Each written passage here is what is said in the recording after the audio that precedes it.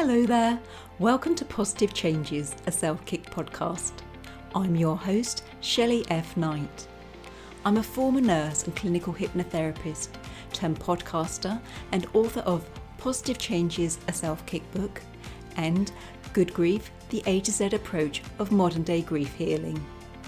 In each episode, I aim to share my clinical, spiritual, and personal experience to help you feel inspired to create your own positive changes in life. Fear not, it's not just me. Each week, I will bring on a new guest and they will share their authentic story of positive change and the tools that they used on their journey. So, if you're ready to be inspired, let's go.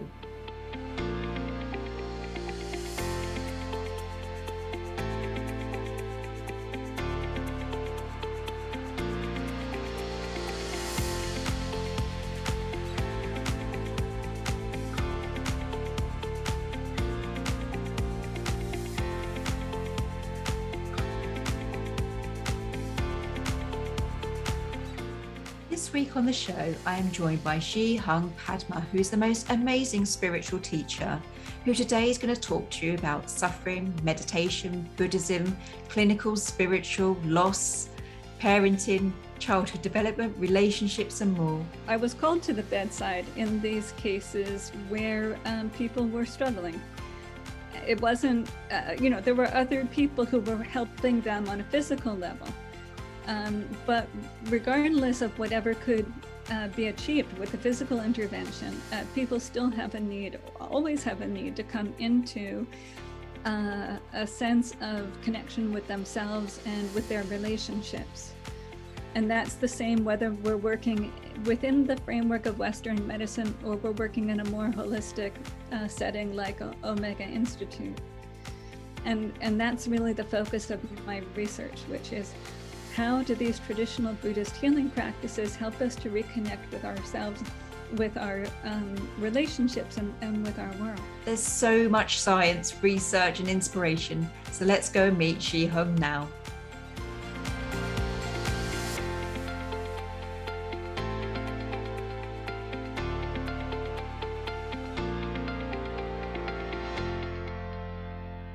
Today on the show, I'm delighted to be joined by Shee Hung Padma, who's the most amazing author and spiritual teacher. So hello there.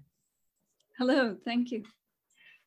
Thank you so much for joining us. You've written this most beautiful book called Field of Blessings, but I know it's come from your own life where you've been creating positive changes. So please take us back and tell us how your positive changes journey began. Well, my journey began as an emergency medical technician when I was still in high school. And during that time, it gave me a real window into the suffering that goes on in life and the fact that life is impermanent. And that produced a big question for me, which is, what do we do with that? What I do with that? How could I really be of benefit to people and alleviate their suffering? So that started with EMT training. But then across time, I really became curious to look at the root, to get at the root of the causes and conditions of their suffering. And that brought me to meditation and ultimately to study these traditional Buddhist healing practices. So you not like spiritual before, you're very clinical with like working like, the emergency services and ambulance, or did you grow up with spirituality around you? Well, I grew up actually as Catholic, and I feel like the Catholic education really helped me quite a bit, although not the way that they expected it to. I think it was really helpful for providing me with a kind of ethical, moral foundation and a sense that life was not just for my own happiness, but also to be a benefit to others. And certainly that is a through line that continues in my life and my practice. So I think the place where the clinical kind of shifted into the spiritual is that reality of clinical failure. 4 out of 5 times in the field, CPR doesn't work. That we will have been working on someone's body to revive them, and ultimately someone will have to go to the next room to the family and say, I'm sorry, but there isn't anything else we can do. And this year I was working at UCSF, a major medical center in California. And it is absolutely the same. Even with the very best technology and the most gifted clinicians, there's still the reality of human mortality and this necessity in that case of taking a spiritual approach and seeing that even in the situations where there cannot be physical curing, there can be spiritual healing. So who's the spiritual healing for? Because I'm assuming you're saying that when CPR fails, they die. Where does the spiritual healing come in with that? Well, the spiritual healing can be in reconciliation and the restoration of relationships before a person passes, or in the midst of their physical distress. There can be a new unity in the family, a renewal of love. Those are the kind of elements that I would consider a spiritual healing. So do you still work clinically now? You're still in the hospital doing that as well, but you're a spiritual teacher? I just finished working in the hospital about a week ago. Oh, okay. So actually right now I'm teaching at Omega Institute, which is a beautiful holistic retreat center in the Hudson River Valley of New York State. And so I'm here as the meditation teacher in residence. It's a great way for me to replenish my well so that I can be a benefit to more people. I love that. I was asking because my background, I'm sure many of the listeners now know, is that I worked as a chemotherapy nurse. So I worked a lot in clinical. Mm-hmm. But my next book, Good Grief, The A-Z Approach to Modern Day Grief Healing, sort of shares why I walked away from the clinical, because I'd seen so much of the spiritual and, that when it comes to transition to another existence and always consciousness, and it just didn't resonate with me anymore. I became more that we are more than this physical body. So I was just interested if you're still clinical, but you've also gone into the spiritual side of our health as well. Yeah. So at UCSF as a chaplain, I was called to the bedside in these cases where people were struggling. It wasn't, there were other people who were helping them on a physical level. But regardless of whatever could be achieved with the physical intervention, people still have a need, always have a need to come into a sense of connection with themselves and with their relationships. And that's the same whether we're working within the framework of Western medicine or we're working in a more holistic setting like Omega Institute. And that's really the focus of my research, which is how do these traditional Buddhist healing practices help us to reconnect with ourselves, with our relationships and with our world? And I started to read your book, Field of Blessings, and it is about your research, isn't it? A bit like Good Grief, where we're looking at the ancient ways of using it in modern day healthcare. So for those listening today, what do you mean by Field of Blessings? What does that mean for us? Field of Blessings refers to, in traditional Buddhist literature, the way in which the presence of an awakened being would actually catalyze healing and awakening in those around. Just as a stone thrown into water will ripple out. In the same way, whatever work we do to awaken, to reconnect with ourselves, that will have an effect upon everyone we come into contact with. So is that like oneness, that we are all interconnected even though we can't see it? Well, it's through that connection that the work that we do, the presence that we bring to life, then begins to have a healing impact upon our world. And this has been researched. It's been shown that when one person practices loving kindness, for instance, people 6 removes away become kinder. I love that. I know about the power of prayer. I remember watching a documentary years ago because I saw my gran, she was like Catholic and she was always praying and things like that. But to actually see the science behind it, that if you pray and believe, the power of belief, when we all come together, yes, it there is science behind it nowadays. Back in those days, it's sort of just an interesting program, but there is proof that when you think positive, you attract positive. When you pray and believe, then things turn out better. So I love the fact there's so much research going on. Yeah, it's been an exciting time to be in the field, because particularly there have been so many findings in the area of relational neuroscience. We've kind of understood that a healthy connection enhances people's wellness on many levels, but it's just now that we can show exactly how that works neurologically.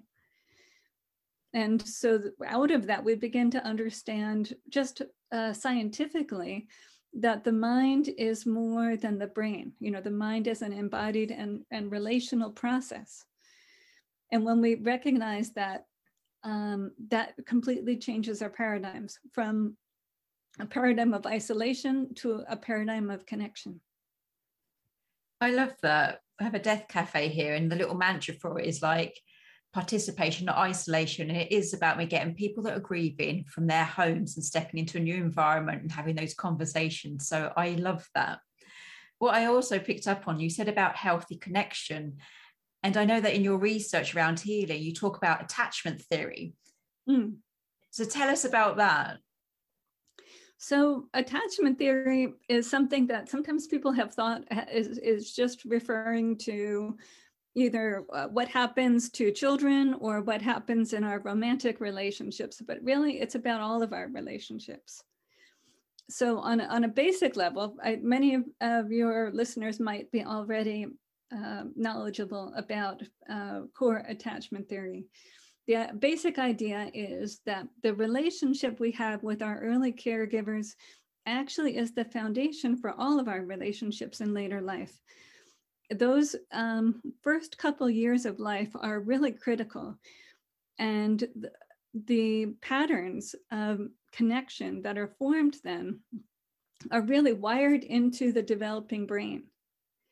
However, at that time, the brain doesn't have the conscious memory online yet. The prefrontal cortex of the brain is not completely developed yet. So all of these really core patterns are imprinting on the limbic system, the amygdala, which is not a conscious memory, it's really an implicit one. And that's why love is such a complex thing, because it's really predicated on the circuitry that is unconscious. Now, if we have a connection with our caregivers that's basically secure, when we need help or reassurance, it's there, then we could say we develop what's called secure attachment. The way that we connect to ourselves and to the people around us is relatively free of encumbrance or fear. We can relate in a way that's easy and natural.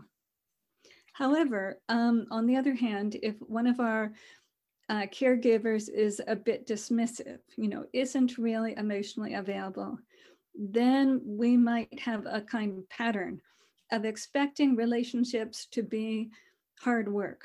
We might actually stifle some of our own impulse towards connection because we've received in early life this message that that's not a good idea, or that kind of outreaching doesn't work. And so because of that, we will have less capacity for being able to connect with our own body, with our own emotions, and also to be able to read and relate to the emotions and connections of others. On the other hand, if we have a parent that does strive to be available, but is a bit preoccupied with their own life or with their own story, then we might develop what's called anxious attachment, which is where the system is a little bit overly primed. It's overworking, overdoing in relationships. And in that case, the emotional circuitry is chronically overstimulated. We can say that is often a setup for patterns of anxiety or depression. There's lots of limbic information coming through. There's a lot of emotion, but the emotion isn't always exactly balanced. And so then the work is to come into good connection with those places in our own emotions that are a bit chaotic, so that those experiences can be more integrated and we can respond in a way that is connected to our own emotions, but at the same time not overwhelmed by old information that isn't really apropos to present day. So that we're not preoccupied by those early life experiences. And the way that we come into that is through being in good connection with our own body, mind, and finding connections, finding important healing relationships that are trustworthy, through which whatever our early life experience was, we can now bring our relational patterns up to date and develop what is called earned secure attachment. So if you've had, I don't say a bad upbringing, but if you've had like a childhood where you don't feel that secure, that heard, that visible, you say that you heal by finding better relationships in your adulthood? Precisely. Yes, whether it's a mentor, a friend, a lover, whoever that might be. Whatever that trustworthy relationship is, that's right there. We have the capacity to do the work, to bring our relational pattern up to date and earn that secure attachment that brings us a kind of basic happiness. So it's quite courageous, because if all you've ever known is sort of relations that make you feel insecure or not heard or invisible, what could people do? There's going to be people out there that have that kind of upbringing or broken relationship. How can they get there? Do you mean, how do they have that leap of faith to learn? That's where it's absolutely important to find that person, whether it's your mentor or therapist or a good brother or sister in some way. As a spiritual teacher, I hope that I serve that way to my community. And then through that, we experience being mirrored. We experience someone holding space for us, and that then gives us the capacity to hold space for ourselves. And so when I did this research with the Buddhist healers that I spoke to, they said that that's the relationship they try to create with a client. By creating inner space through their meditation, they're then able to create sacred space and therapeutically with a client. And they hope that then serves as the model through which all of the client's relationships can be healing relationships. That's really interesting. I'm a huge advocate for self-care, self-love, self-healing. I think everything brings, with ourselves, because with ourselves from our first breath to our last. Do you believe in that as well, that we have to start with ourselves? Oh, precisely, completely. As one meditation teacher said, even if we looked through the entire world, we would find no one more worthy of loving kindness than ourselves. We can't offer anyone anything that we haven't already been able to offer to ourselves. So by creating this sacred space for ourselves and forming a kind of unconditional kindness and acceptance with our own body, mind, that inner space is then the basis through which we're able to enter into good relationship with others. Yeah, I was just checking, because I know from where listeners have reached out to me after certain episodes, they really struggle, like self-worth, which means they don't feel worthy of getting help or worthy of having that new relationship or picking up the phone to a therapist.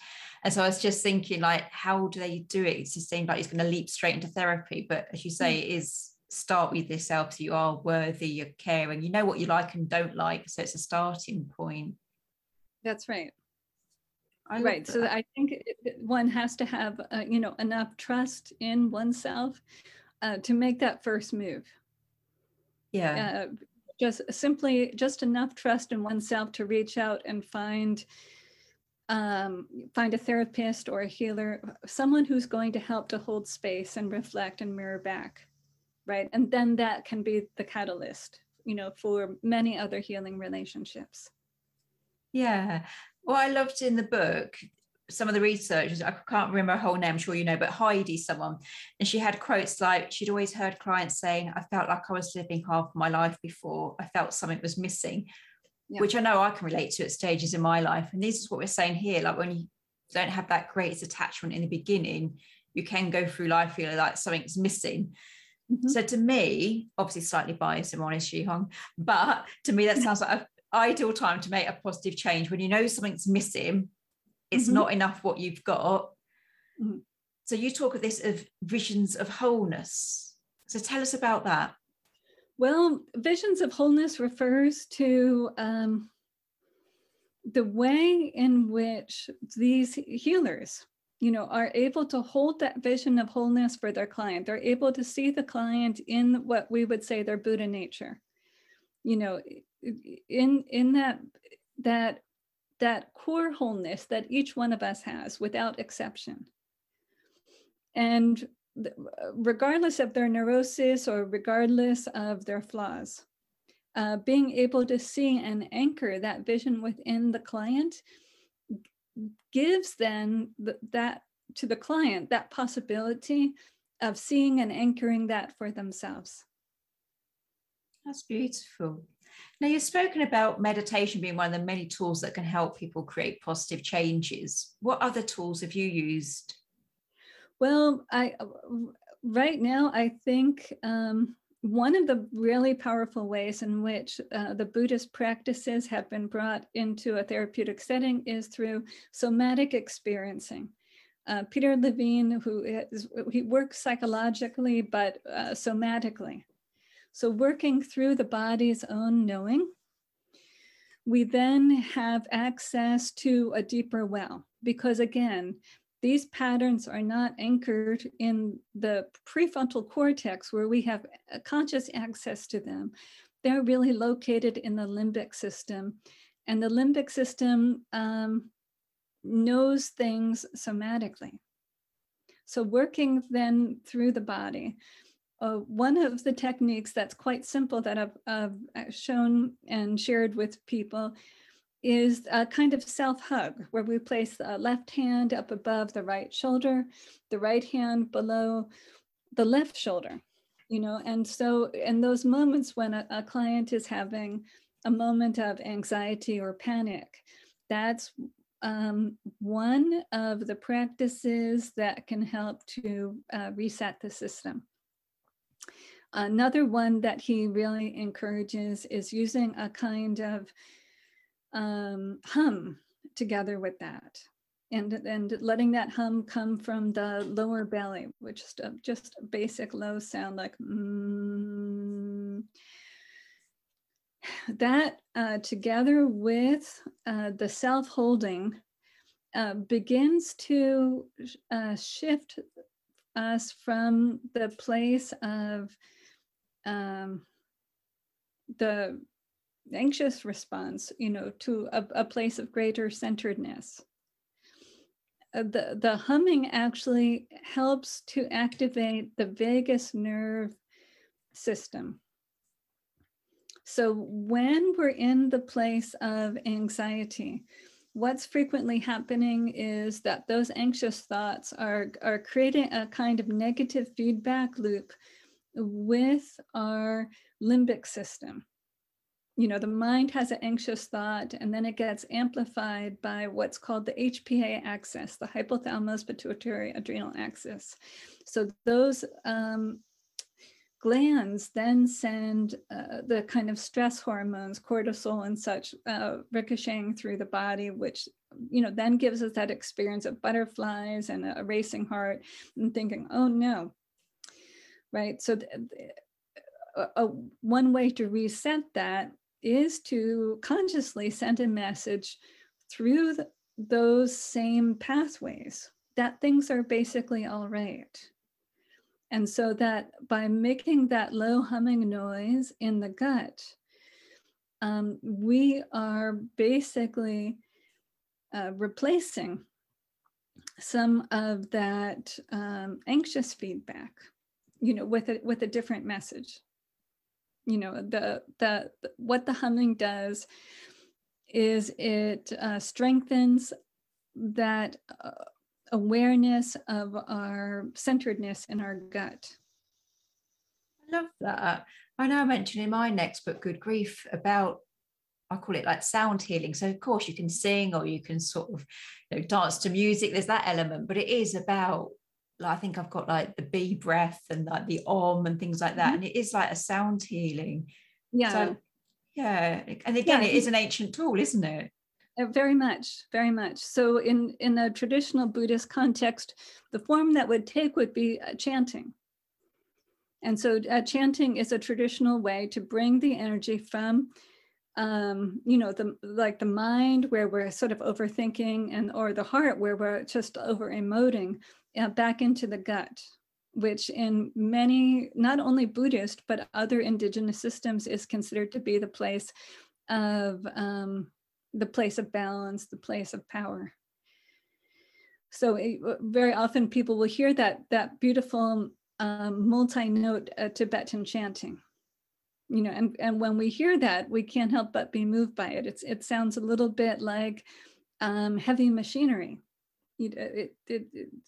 and yet, right, this, as we hear that, it already has a profoundly grounding effect. So we can create that grounding effect in a quite simple way just by making those low tones ourselves. I love that. So is that class as sound healing, or is that subtle energy, or is it both? What is it when you're doing that? Well, that would be sound healing. It also begins to cross into subtle energy. And another really simple way of working with those energy systems from a Korean Buddhist approach is called Sunyu, which means meditation play. Again, the idea is if we have too much energy in the mind or in the emotions without balance into the Tanjin, the lower belly, the hara, then we're going to, we're going to get off balance, put off by life. But we can, at those moments when we're feeling anxious or overwhelmed, we can restore balance simply taking some nice big breaths, breathing in, bring the arms above our head, breathing out, bring them down, and making a big circle.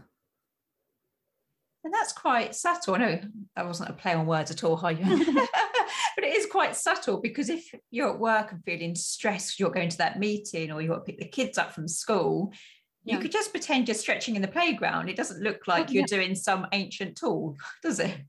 No, it fits right in. You know, we can find space for this.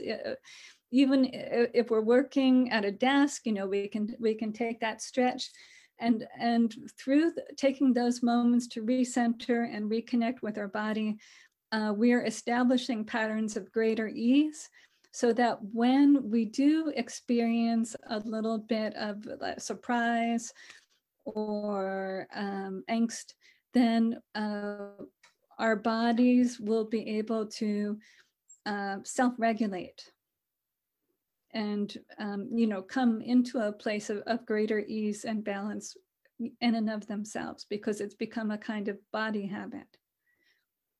I find it fascinating, because I think, like, lots of people, when you wake up, you intuitively, or default mode, whatever it is, just start by stretching your arms up, like, oh, here goes another day. Yeah. Or if you're stuck at your desk, I know I sort of, like, if I'm thinking, what am I trying to write, I do naturally put my arms up. Yeah, it's the same not only in this Korean Buddhist practice of Sanyu, but also in Taoism, right? The practice of Buddhist Qigong, actually, both in Korea and in China. This is the place where Taoism and Buddhism came into dialogue together. So both in Korea and in China, we have this Buddhist Qigong.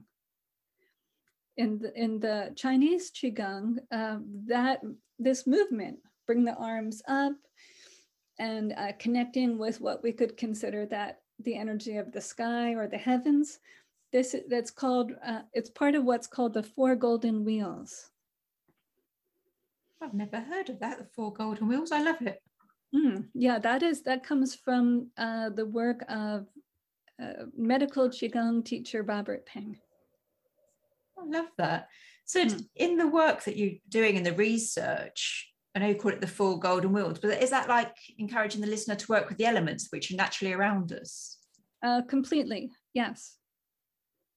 So could they do that each and every day? Like we do this because we're in the UK. So if I woke up this morning, it's pouring of rain. Yeah. How could I make that into a positive? Well, I think doing exercises like this, it helps us mentally, emotionally, spiritually, physically, have a sense of greater resources and a connection with something that is greater than ourselves. Yeah. Right? So it just expands the possibilities. Yeah. No, I'm smiling as you say that, because as people know that I worked at end of life as a chemotherapy nurse, and one of the life lessons of the dying was connect to something beyond yourself. And it's always sort of like whether you do voluntary work in your community, you connect to God, Allah, universe, your soul, and it is that connection, and it is life affirming. Oh, for sure. So you shared with us, bless you, meditation, sound, subtle energy, the elements, and that. For people today, if they're thinking, well, I don't know where to start, I'm on Shi Hung, what would you say is the one positive change they could make today? I would say begin with ourselves. Begin by holding space for ourselves in a way that is kind and connected to the body. Maybe take a few moments every morning just to listen, just to bring mindful awareness to the breath and mindfulness to the body. And as we do that, then the breath will become deeper. As the breath becomes deeper, the body relaxes. And as the body relaxes, the mind relaxes. So then we're going to directly benefit from that practice and habit of holding our connection to the body with some kindness. I love what you're saying there. I swear by a morning routine. I just think it sets me up for the day. So I sort of wake up and think, what am I grateful for and why? And it is like I've had shelter from the house overnight, or I've had peace and things like that. And then I do my 10 minutes yoga, then I draw a card for the day ahead. So I love what you're saying. Like when you wake up, listen to your body. It's a beautiful way to start. Thank you. So bless you. That's really great. Like you're saying, like start the day like that. But also you have a freebie for the listeners today. So tell them about that on your website. Yeah, on my website, I have a meditation video. Anyone can access and drop into this direct experience of relaxing and focusing. And that hopefully will be a good place to get started. Thank you so much. Shi Hung Padma, I've absolutely loved today. And for those who's listening, the book is called Field of Blessings, out there with John Hunt Publishing. So thank you for joining us today.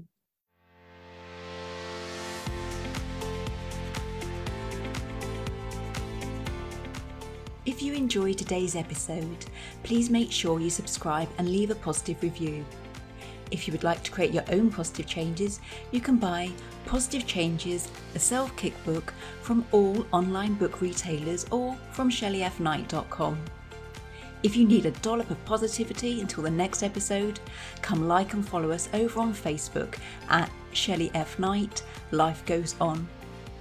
As always, I've been Shelly F. Knight and you've been amazing.